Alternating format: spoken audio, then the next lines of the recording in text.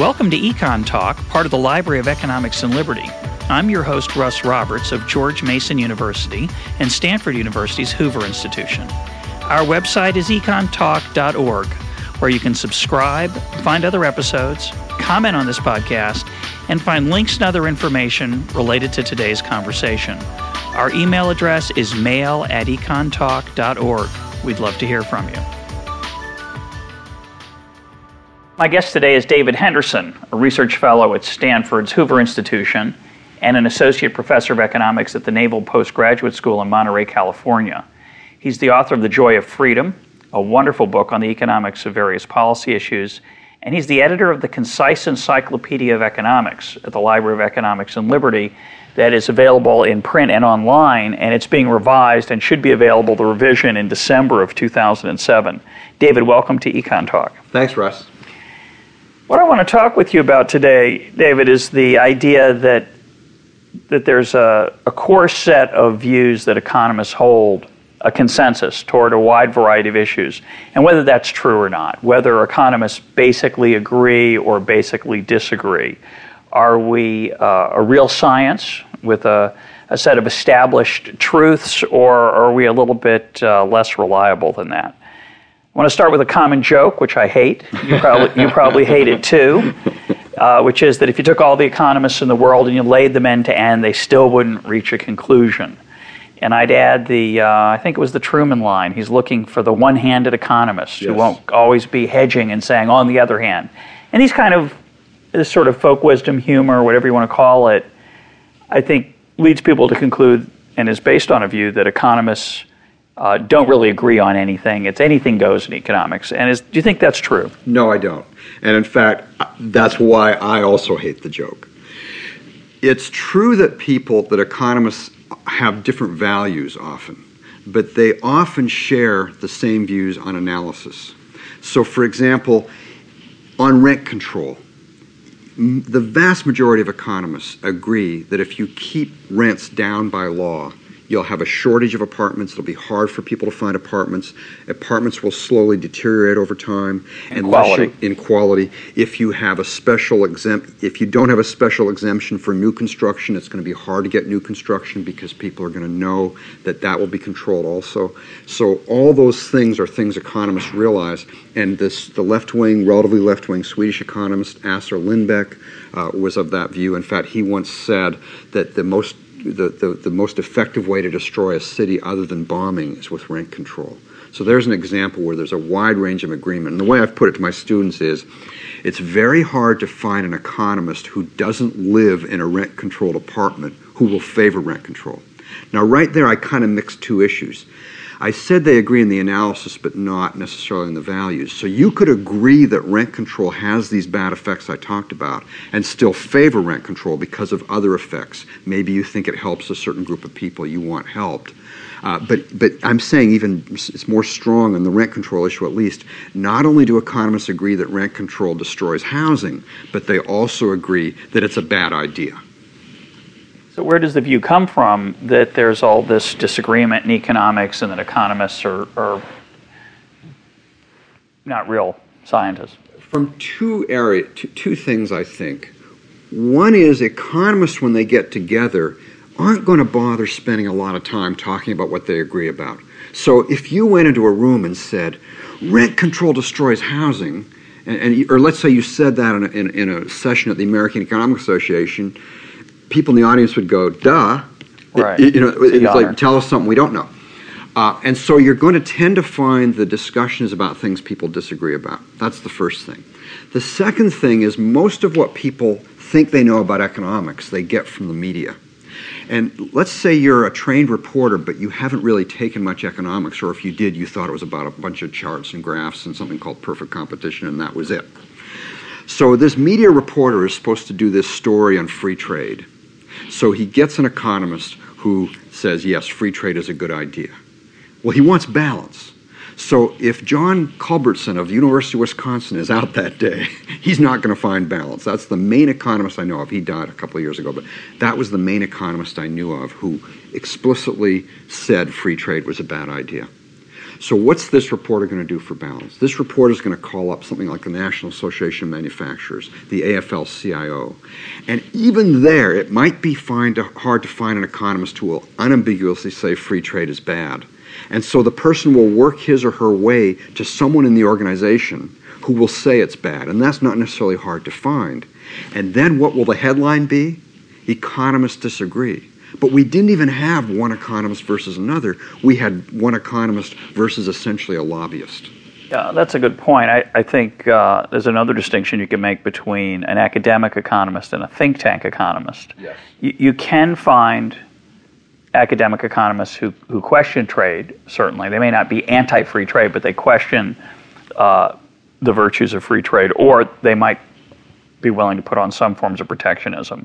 But you're more likely to find those folks in think tanks, where they're called economists, they have economics degrees, but they are grinding an axe of one sort or another on either side of the political spectrum. I want to come back to trade labor. Let's just stick with this general issue of the source of the disagreement, the source of the perception that economists don't agree. So you've made a couple of nice examples. Another point I know you've made in the past is the distinction between micro and macro. Yes. Microeconomics and macroeconomics. So a lot of people take one course in college called economics that's macroeconomics, which is about how the overall economy performs. Issues such as interest rates, the business cycle, unemployment, inflation. Those issues fall under macroeconomics, and there is more disagreement. There is. That's right. And that is a good distinction. That in macro, you're going to find much more disagreement typically than in micro. Issues are much less settled. We're less sure. And so there just is more ground. There are more grounds for disagreement. In micro, that's where more issues are settled, like rent control. And free trade, really, when we show to our students and so on the little graphs that show that it's good, we're using essentially micrographs. We start with two people on an island, and just build from there. And so, yeah, I think a lot of the disagreement is in macro. I want to let's stick with macro for a minute, because I really hadn't thought about this.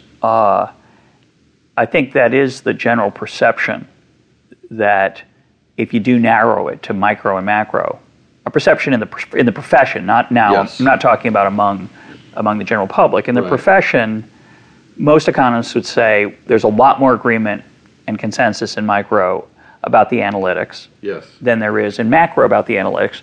Having said that, when I think about it a little bit more, I'm not even sure that's true.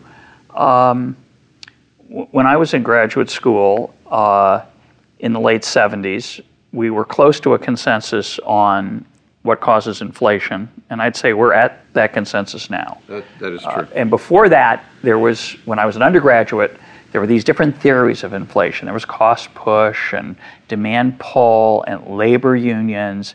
And Milton Friedman, as we talked about in an earlier podcast, Milton Friedman said, no, inflation is everywhere and always a monetary phenomenon. Yes. That is, too much money chasing too few goods is what causes steady and regular increases in the price level. That debate's pretty much over. You're right. That is a good example of where the disagreement is narrowed substantially. And related to that, if you one way to track the way the profession has moved is to see the way Paul Samuelson's textbook has moved. And I did this in an article once in Fortune magazine where I pointed out what he said about monetary policy in the early 50s, completely ineffective.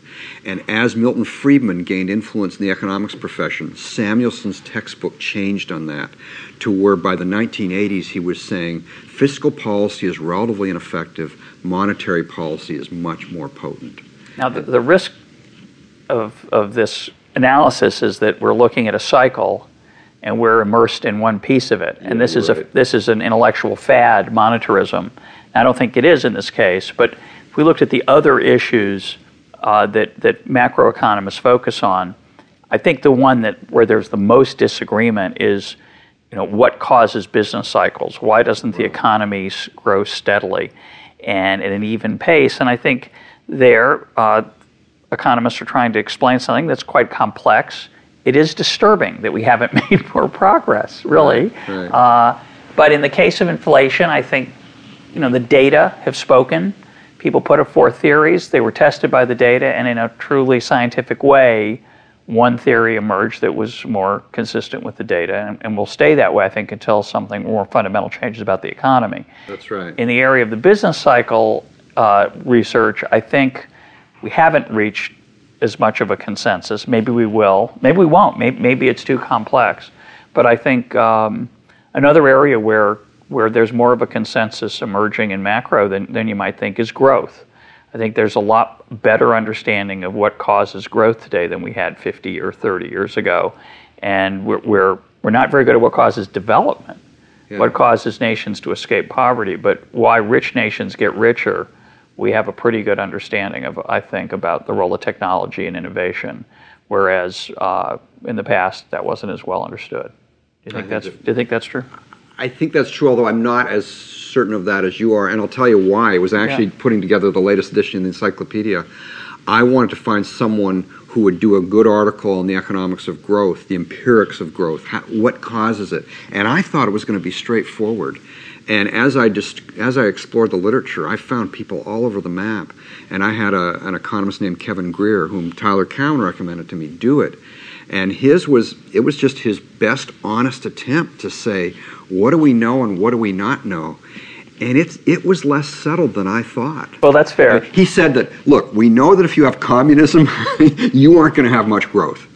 Beyond that, it was messy. Yeah, I guess maybe the right way to think about that is the blind man and the elephant. You know, one guy's got his arms around the leg, and one's holding the trunk, and one's got the ear, and they've all focused on one aspect. You're really right. I mean, there's research on the relationship between religion and growth, education and growth, IQ and growth, investment and growth, institutions, rule of law, private property. Right. Yeah. Marginal tax rates and growth. Correct. So I think all those things are, many of them are consistent with each other. They're all pieces of the same puzzle. That's what I mean by that elephant metaphor. But it isn't as settled as I'd like to think. Yeah. It isn't as settled as I thought going in.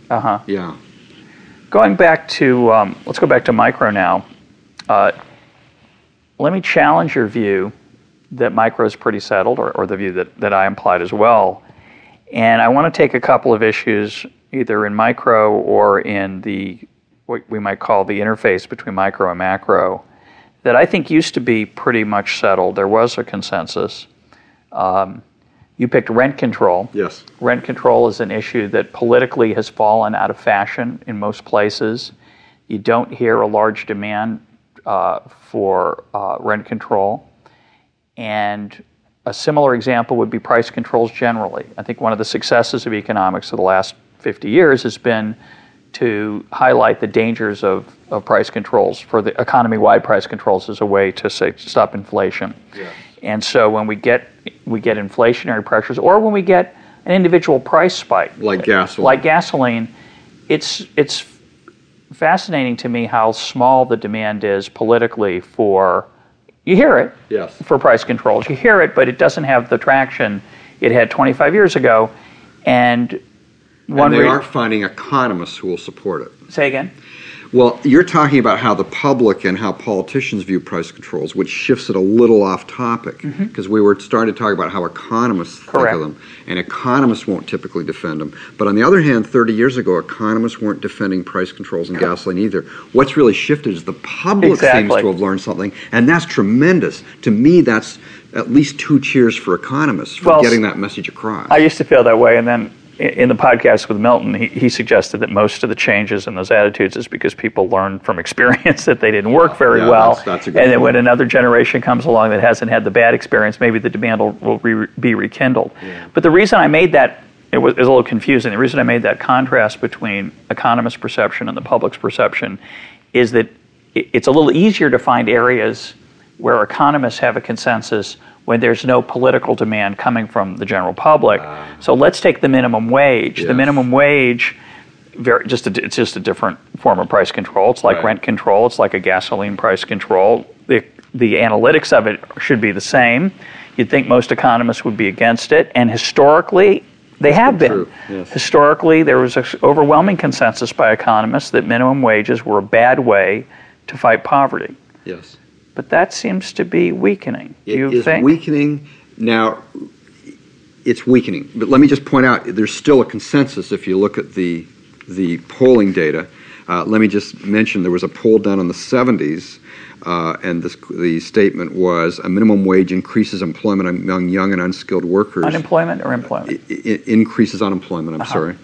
And 90% of economists agreed. When the poll was done in 92, 79% agreed. And when it was done in 2000, 74% agreed. So as you say, it's weakening, but 74% is still really high, especially when you compare it with what the public would think. I think a poll like that, and I would bet Brian Kaplan has one in his book, his recent book, a poll like that would probably find that 80% of the public probably thinks a minimum wage is a good idea and doesn't have any effect on unemployment. But that question didn't ask whether the minimum wage was a good idea. It asked whether it increases unemployment, which is to say it asks whether demand curves slope downward or whether they're vertical.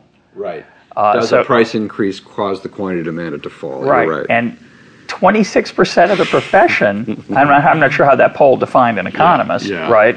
I don't know if that was a random sample of every academic economist, every working economist, whether they're in the corporate or the union sector.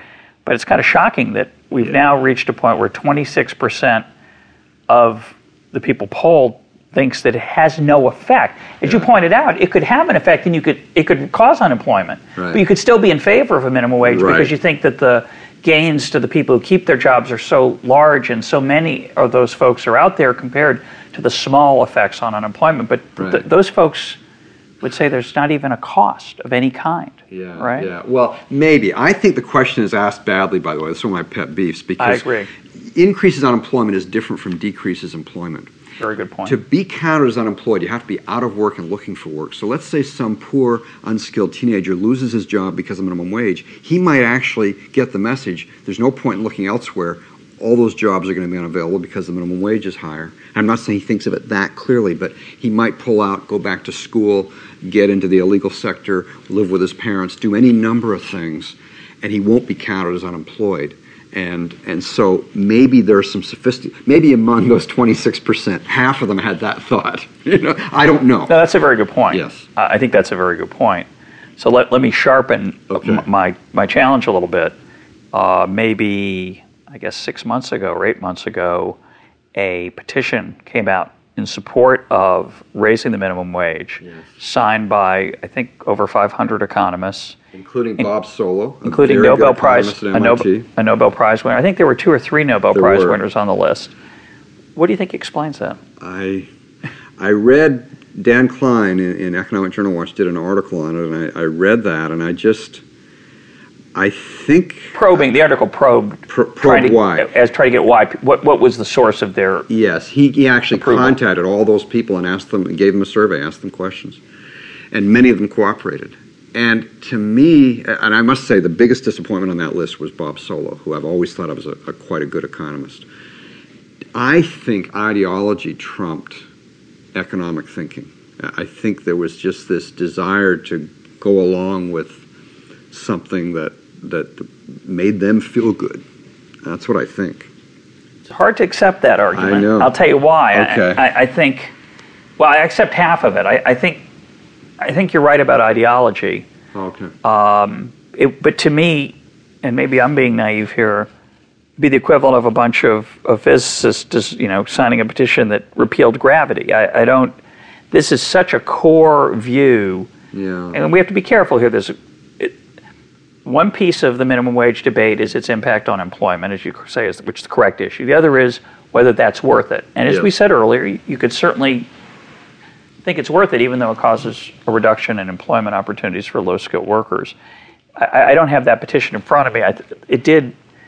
It hedged a little bit, but not much on that issue. It tried to suggest there was a free lunch, that this was a way to help people get better without much cost. Help poor without people. Much cost to the unemployed, to those folks. unskilled people, as opposed to employers and consumers. Yeah, exactly. Right. And when you say ideology trumped analysis, I think that's true, perhaps. But I think the source of it wasn't a desire to feel good, because there's a cost to that, indulging in that feeling good. I assumed that they had a political agenda in mind, of which this was one piece of a broader agenda, and they were trying to advance it. Because I think analytically, some of them would say, well, their justification would be, well, there was a study by Card and Kruger that showed that the minimum wage actually increases employment, doesn't reduce it. Yeah. Now, that's one study out of about a few hundred that have all found the opposite effect. I didn't find the study persuasive methodologically, but maybe that's my ideology. And but it was a strange thing. It was. Now, so when you say the political agenda, what would be the political agenda be that would my worry? Yeah. And I'm going to go. This viewpoint makes me very uncomfortable, but let me put it on the table. My worry is that ideology plays a much more active role in economics than we normally accept as economists. As economists, we like the idea that we're scientists. Right. We don't like the idea that we're ideologues whose views respond to our personal prejudices or philosophies. Maybe that's not true. Maybe economists are not very scientific in many aspects, and ideology will trump analysis in many situations. That's my worry. And that the real debate in economics isn't about the elasticity of the demand for labor, that is, how responsive it is to changes in prices, but rather it is between should the government get more involved or less involved. And you and I happen to be on the side of the government should be less involved than it is now. Right. Government's much more involved now than it was in the economy than it was 25 or 50 years ago in many dimensions.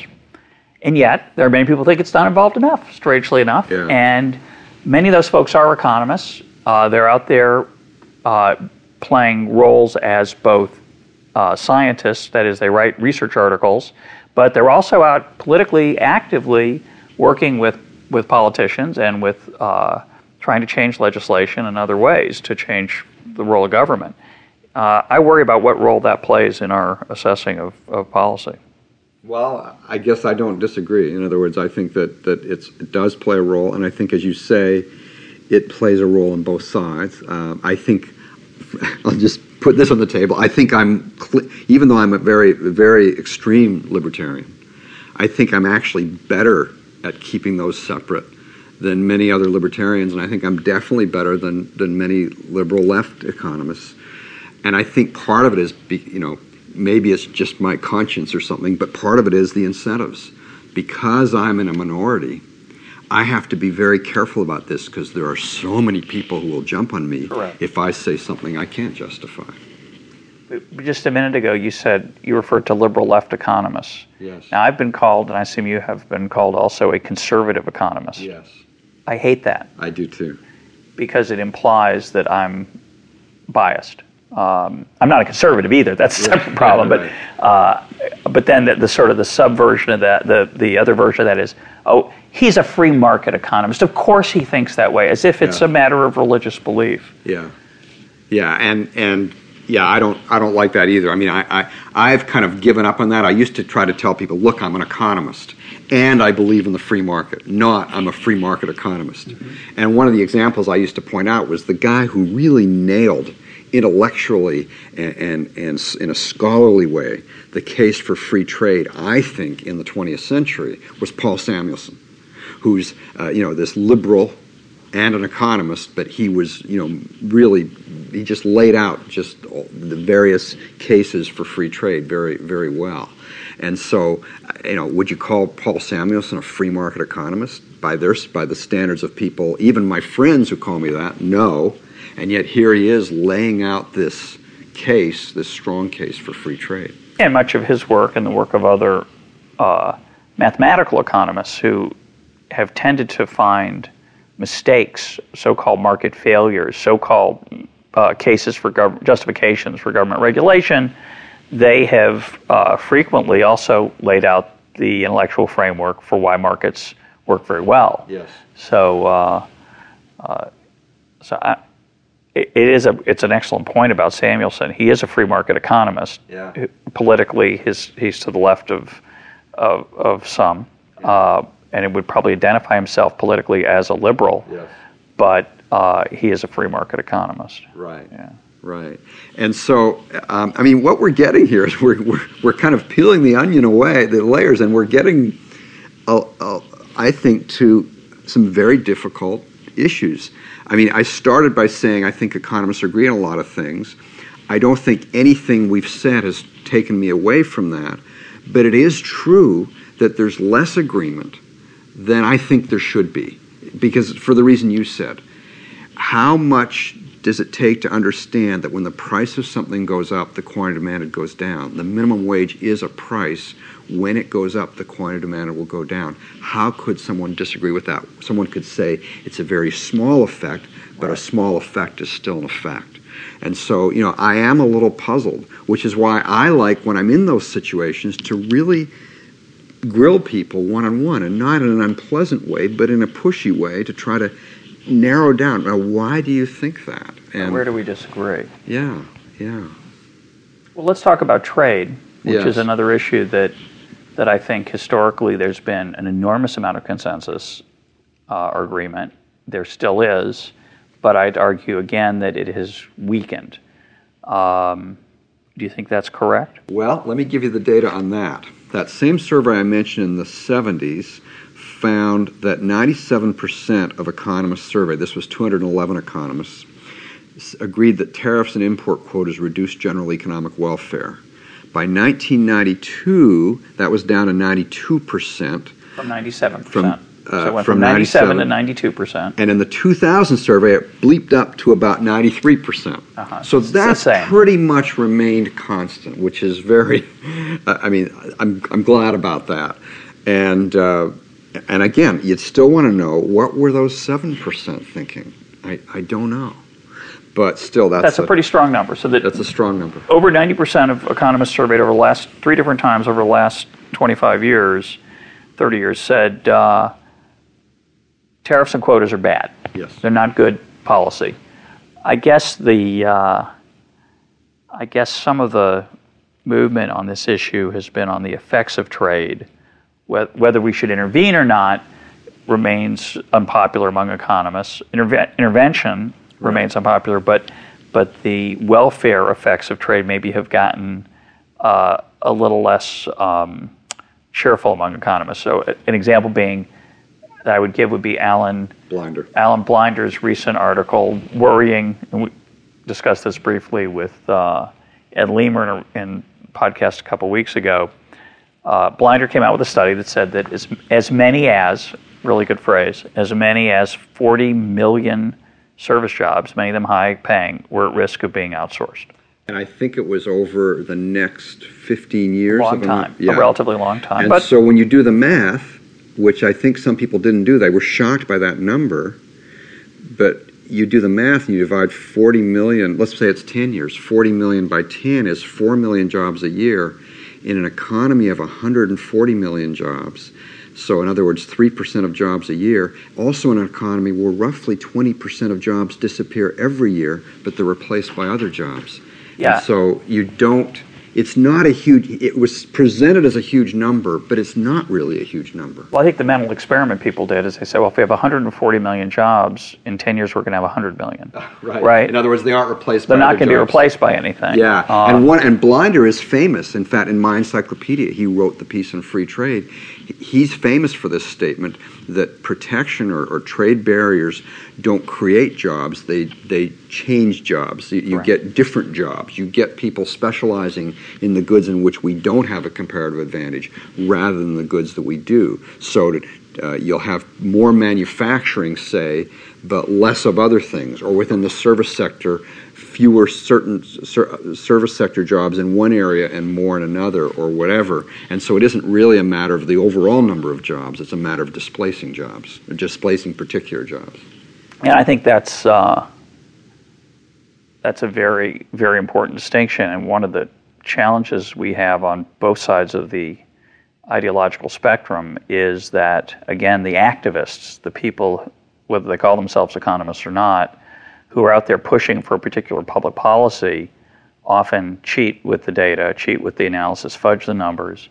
So we had people, when NAFTA was on the table, saying that NAFTA would create jobs. We had people saying, the proponents. Yes. We had the opponents, the people against NAFTA, saying it was going to destroy jobs, when in fact, most economists would say, as Alan Blinder did, that it would neither destroy nor create jobs. Net, it would change the kind of jobs Americans did. Right, and make the jobs on average slightly better paying. Yeah. Slightly better paying. And you say slightly because Mexico's a small part of American economic life. It was treated as if somehow this was going to have this enormous the impact. Giant sucking sound that Ross Perot talked about. And that was never likely to happen. Right.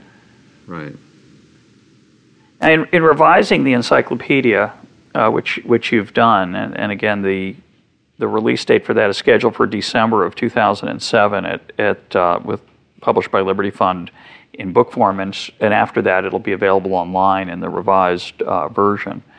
There were a whole bunch of articles that changed. Right. There were some that were eliminated. There were some that were added. But among the ones that changed, tell us briefly, if it's possible, to summarize it. First, over what time period are we talking about here, this revision? Okay. So, and then, did they change in dramatic ways? Some. The first one I did between 1990 and 92.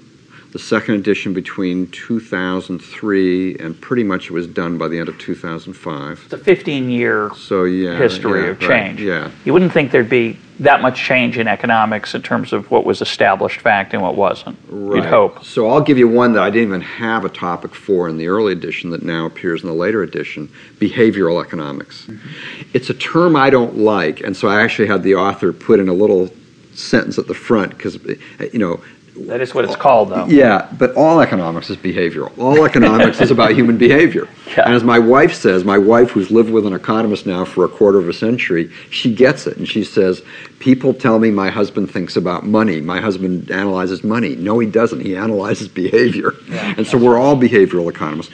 But what the behavioral economists, the way what the term has come to mean, is people who basically think that in certain systematic ways, people will not act the way the economist model says. And so, for example, the standard economist would say that if you give employees an option of how to invest their 401k, they'll choose whatever they'll choose. If you instead chose for them and made it very low cost for them to change to something else, they would still stick with what they're given. And so they want employers, for example, to put especially young employees in more high-risk stocks because over long periods of time, stocks pay off better than bonds. Yeah, we did a podcast with Richard Thaler, who's one of the... He wrote the article. He's one of the pioneers in this area, so he's in favor of that kind of policy that historically most economists would say, won't matter. People just undo it. They're rational. They'll choose the right thing either way. Thaler argues that no, they're not rational. That they anchor. They're subject to various behavioral biases, so-called biases. Yes, and by the way, I've got to admit, his evidence is so strong in some of these areas. It's very hard to disagree, even though I'd like it not to be true. I think much of it is. Now, what that means for overall policy is, I think he's starting to jump too quickly from that. And I guess, did he do something with Cass Sunstein on this? Yes, he did. Yeah, libertarian paternalism or something. Correct. And it's not libertarian. Yeah, that was that was the topic of the podcast. And Ed Glazer, we also did a podcast with Ed, who's a big critic of this, says it's a bad idea, and as many so-called libertarians are. They don't find libertarian paternalism they think it's an oxymoron, and Sunstein and Thaler claim it's not. But. Yes, and there was actually a very good blog back and forth on the Wall Street Journal website on that, which I thought the anti-paternalists won. And so, anyway, the point is, it's very hard to get from their, I think, correct views about the limits of economics in understanding all behavior. It's hard to get from that to saying a government should do these things, especially when you consider that those same people who are so irrational are running the government. Yeah, no, they don't. And now they're dealing with other people's money, not their own. So you got irrationality plus I don't care very much, and somehow you're going to get a better result. Yeah, no, I'm a skeptic as you are on that. Yeah. But the increase in what is called behavioral economics, the phenomenon, is a challenge to the worldview that again, analytically, forget the policy for a moment, that's a case where economics perhaps has changed. Yes. And there is much less consensus about the reliability of the rational actor model, et cetera. Right. What else? Any other examples that are dramatic in the encyclopedia where an article had to sort of change its viewpoint because scientific evidence had changed?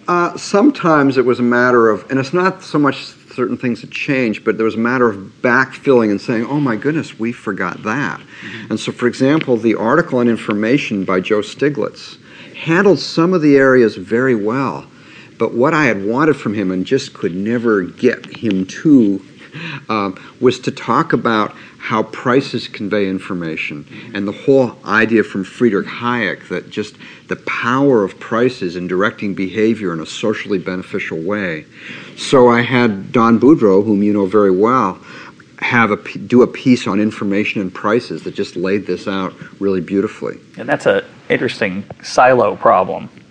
The people who've done the pioneering work on information in the last 25 years tend to be less interested or feel it's already established, this role of prices, the Hayekian role of prices, and they're just not as interested in it, or they're not as persuaded by it. I don't know which it is. Yeah. And then some of the others, I wish I had thought more about this, because I know there are some where I'll just be driving along and I'll think, I am so glad I got that article. It's so much better than what it replaced. And there were probably 5 to 10 of those where there was just a dramatic improvement. It was either an author who improved it or a different author, but they're not coming to me offhand. But as far as kind of reflecting major changes in thinking of the profession, education. There's just been a lot that economists have learned about the economics of education, both K through 12 and higher education. So I have a much more I just had an article on public schools in the first one, just on public schools. I didn't do education. So this author, Linda Gorman, did the whole education thing and just laid out, there's just so much evidence now on things like vouchers, does this class size matter, all those kinds of things. And so it's just loaded with evidence. Yeah, so that's an area where there's just been more research done, I think, and it's been an area of much greater focus over the last 15 years. Right.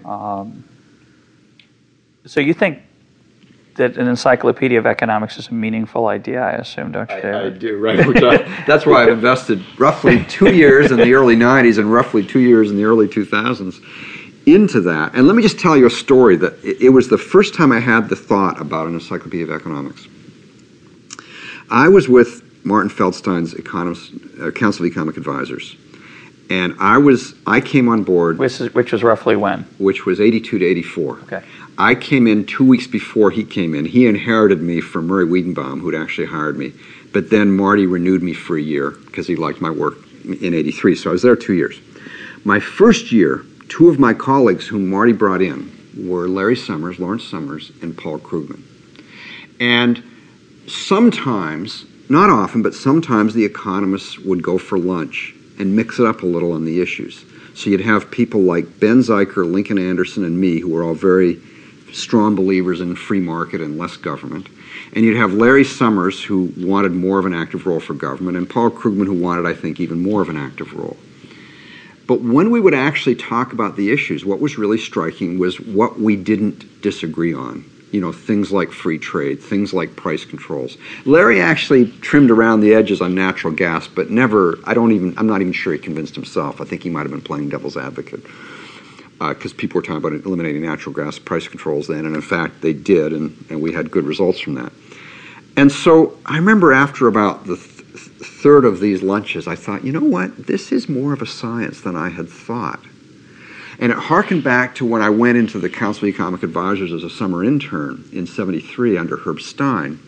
And Sam Peltzman was one of the people who recommended me for the job. He was a professor of mine at UCLA.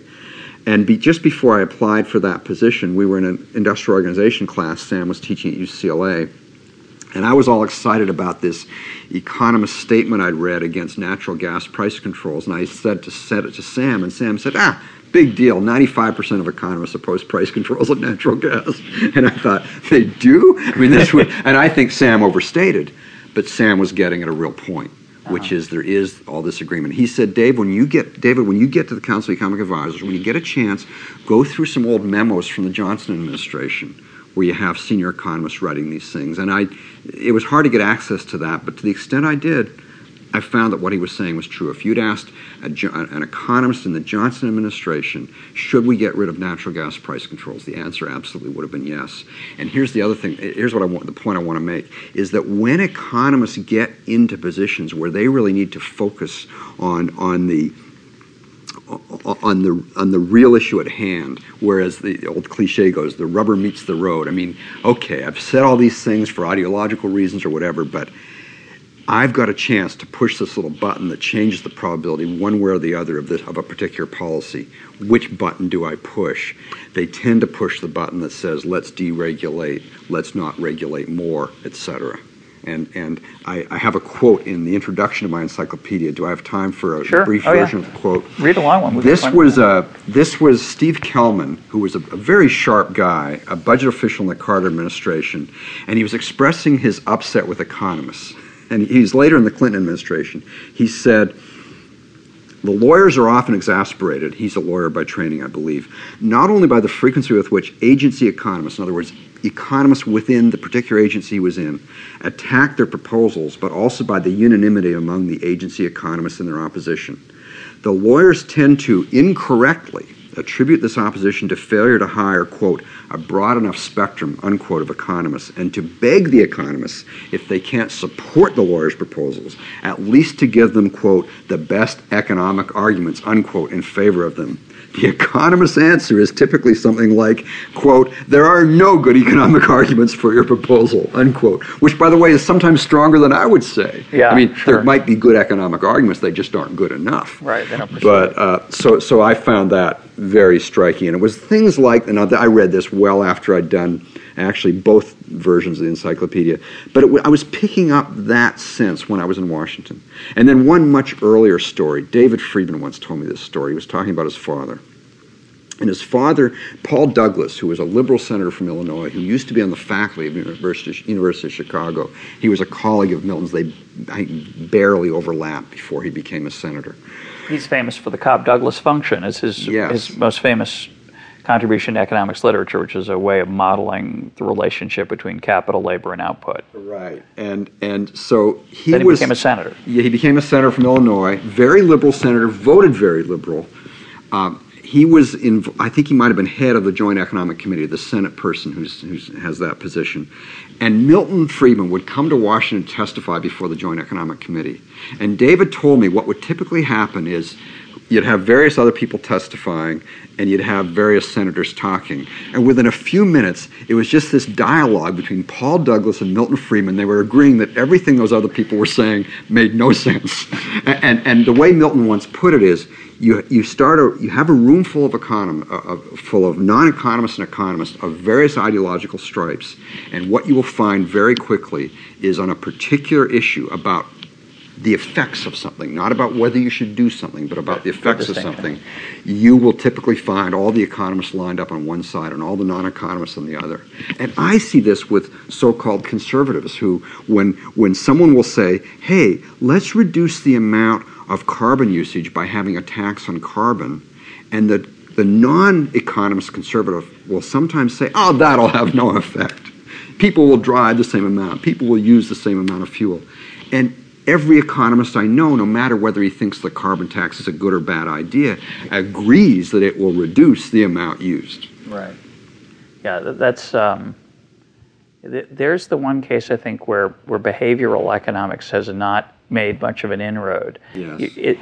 The recent run-up over the last year or so of gas prices drives me nuts because people say, yeah, well, when it hits $4, that's when people will start driving less.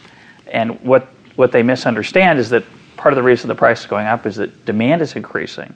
So you're going to see a positive association between prices and driving. It's Yes. the increase in driving that's pushing up the prices.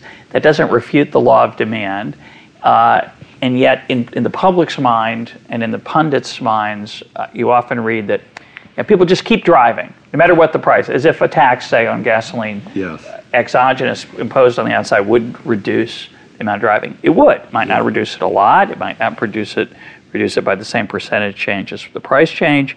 But there you're right. There's an overwhelming agreement, I think, in most cases. The minimum wage is slightly different maybe, but in most cases that people do respond to incentives. And everyone, pretty much all economists agree that if the tax, say, remains in place a long time, people respond even more. Yeah, so it's another now I'm not going to go out and buy, well, actually I have a Honda Civic, but if I had an SUV and there's a tax and it's a temporary tax, I'm going to respond appropriately. If it's a long-term tax, the next time it comes to replace my vehicle, I'm going to get a different vehicle. And by the way, it might somewhat speed up the speed at which I replace the vehicle. Right, exactly. Well, I think that's a cheerful note to end on, but I'm not going to end on that cheerful note. I want to raise one more issue Okay. of disagreement potentially between us on this consensus. I think this would be easy to prove. I don't have any explicit numbers to prove it, but I think it'd be easy to prove that economists have more opportunities in the marketplace than they had 25 years ago. There are more ways for economists to make money using economics, and the returns to being an economist are higher.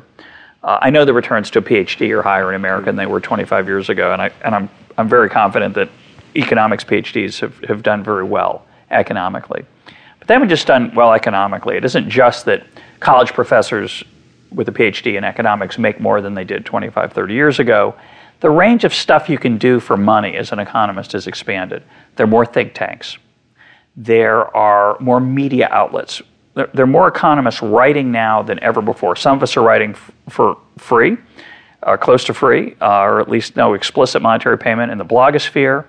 Others are writing columns for the New York Times or the Washington Post, or they're on the nightly news doing commentary or on NPR.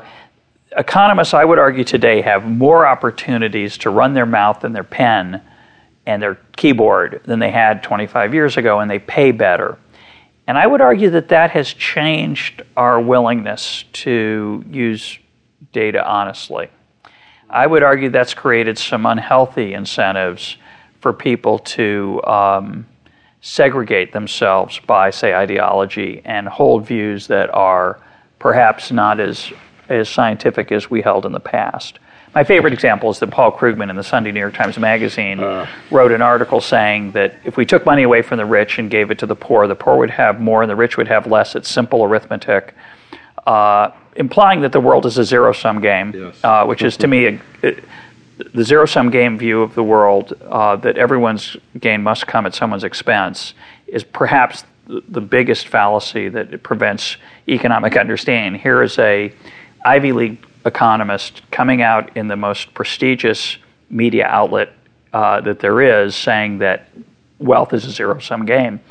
So I thought that was a wake-up call for me, that something had changed. Yeah. And I think we see that kind of thing in print and in coming out of think tanks. Not any that you and I work for, of course, but I hope. But that's a real problem, I think, in the profession. I do. I think when I was wondering who's your example going to be, and I think you gave the very best example. The way I put it is that when Paul Krugman started writing for the New York Times, when he used to write for things like Slate and other things, I'd read most of his articles, and I found myself informed in a positive way at least 70% of the time. Now I used to say it's under 20.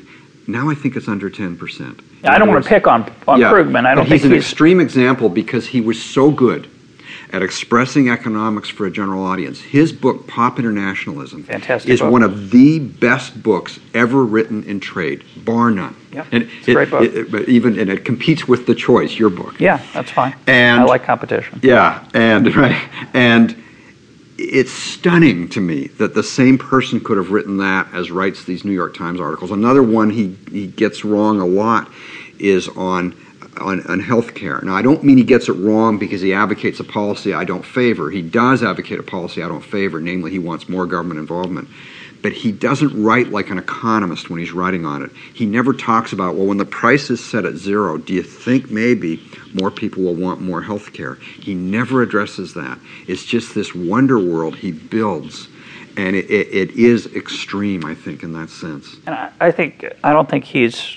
I know he's not the only one. And I think these opportunities we have now to use our brand name, our credentials as economists to reach broader audiences than we did 25 years ago. I mean, I think it's a wonderful thing. It's certainly beneficial to us as economists. It's lovely to have more options. But I think it has it's changed the way economists look at the world in their public pronouncements. Yeah. And yet, I mean, and you might not want to go there, but can you think of anyone who's very free market oriented who's done the same thing? And you might not want to. Yeah, I don't want to go there. And I didn't really want to go to pick on Krugman. Okay. But let's go back. In the 70s, there were two economists who made money staking out ideologically extreme positions. John Kenneth Galbraith. Well, actually, I was thinking of Paul Samuelson and Milton Friedman writing in Newsweek. Those were the two people who had a public soapbox. Right. And as you pointed out earlier, they were on different sides of the political spectrum. Everyone understood that. Yeah. But the market was thin. There weren't a lot of choices for people who wanted to reach a popular audience. Today, that opportunity is much, much wider. And I'm just speculating here. I don't think this is a social problem or a crisis, but I wonder if it has affected the way our profession works. For example, if you and I were talking about climatologists, yes, we would be aware of the fact, as economists who understand incentives, that the political environment, which hands out grants and money and prestige based on where you fit in the political spectrum, could affect the scientific work done on climate by so-called scientists. Right. And I don't know about you, but I'm skeptical because I know that of some of that work, I'm not saying it's wrong or it's all biased, but I wouldn't expect that money, that enormous pool of money that's now at stake, would have no effect on the quality of the science. I expect it might have an effect. Yes. True? Oh, definitely, I think. And then why would economists be so distinct in that sense, I think is the implicit question. And the answer is that they wouldn't be. And so you will have some movement in that direction. I'm hoping it's a marginal movement. In other words, I'm hoping that there'll be some people who will abuse it in that way and that the vast majority won't. But I don't necessarily have a basis for that hope. Yeah, the claim here that I'm pushing, which again, I'm just speculating here, is not so much that people make money by being biased, but that there's a return now in economics to being provocative. Yes. People aren't interested in on the one hand, on the other hand. Yeah. You don't get in the New York Times. You don't have a very successful blog if you just sort of write in a wishy-washy way or in a thoughtful way. You make a name for yourself by being outrageous, dramatic, extreme. Or picking the pet issue of the day and going for that, even if the bigger context is very different. I'll give you an example. I did a piece in the Wall Street Journal in January after Arnold Schwarzenegger's health plan came out, in which I really went after it. And one of the just throwaway lines, it was a true statement, it wasn't necessarily the most important statement in the piece, but I said that from my understanding of the proposal as I had looked at it, you'd have illegal aliens qualifying for a lot of these free benefits. I got a call that day from the booker for O'Reilly, and that was what he wanted to focus on. He wanted you to rile people up, to pardon the phrase. Yeah. O'Reilly wanted to rile people up about illegal aliens because that's his audience is unfortunately has, I think, a large xenophobic, anti-immigrant, people like enjoying being anti-immigrant. Yeah, and I didn't turn it down for that reason. It was I had made a commitment that day to give a speech, and I wasn't going to break my commitment.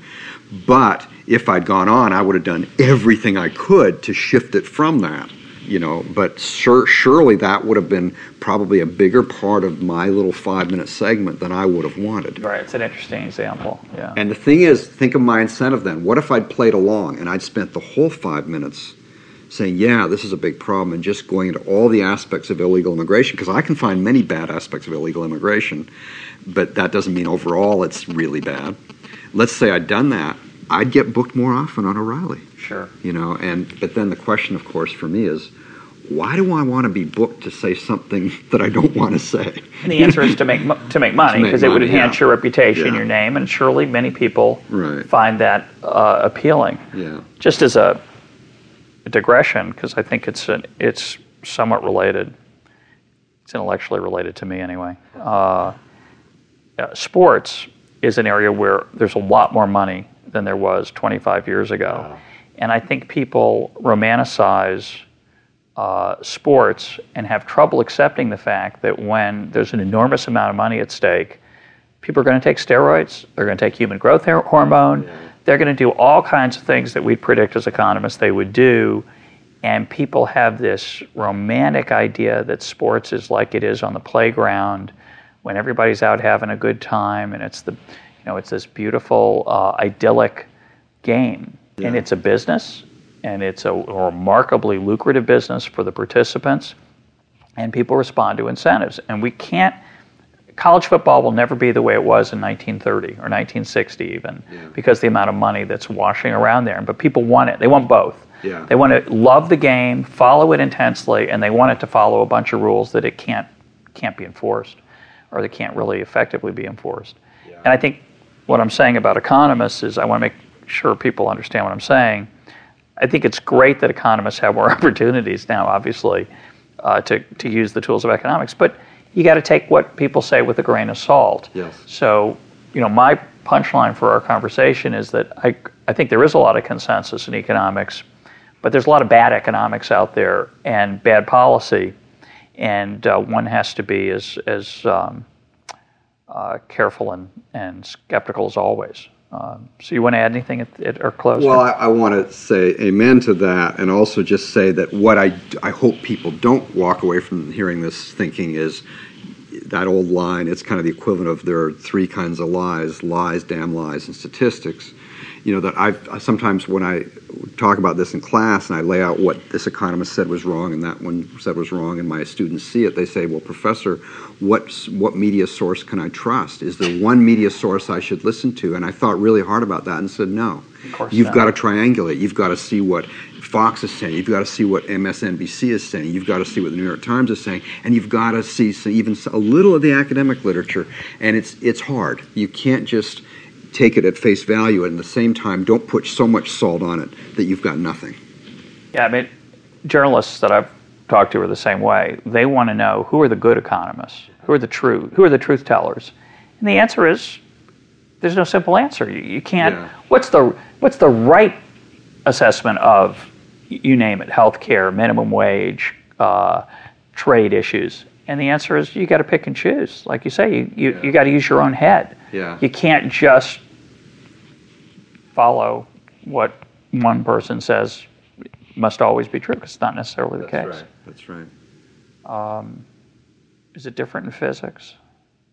Milton Friedman said that once he was at a table, some kind of banquet, this was in the 50s or 60s, and he I guess, been facing this issue in economics, people saying it's all a bunch of opinion, and he said to this physicist, this relatively well-known physicist sitting beside him, do you guys fight that way about all these things, and do personal things enter, and do people disagree on some what seem like really basic things? And the guy said, of course we do. Yeah, no, they do. They do. Right, we romanticize the hard sciences as if there's no debate. It just progress and truth just march forward inexorably every week, right? But that's not true. Right. It's kind of the equivalent of looking at the Founding Fathers and seeing all these people remind you of your favorite grandfather because of the color of their wigs or whatever, and saying, oh, they are all the nicest people in the world, and they all got together and agreed on everything. Yeah. Whereas they're hammering it out of how strong a central government, should we have a central government, all that stuff. And their political campaigns that followed against each other were not always as pleasant as you might hope or think. Yeah.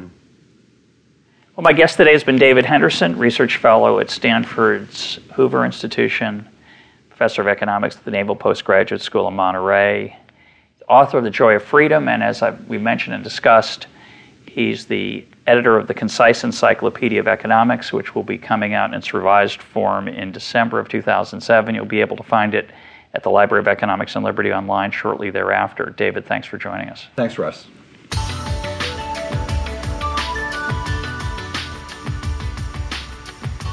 This is Econ Talk, part of the Library of Economics and Liberty. For more Econ Talk, go to econtalk.org, where you can also comment on today's podcast and find links and readings related to today's conversation.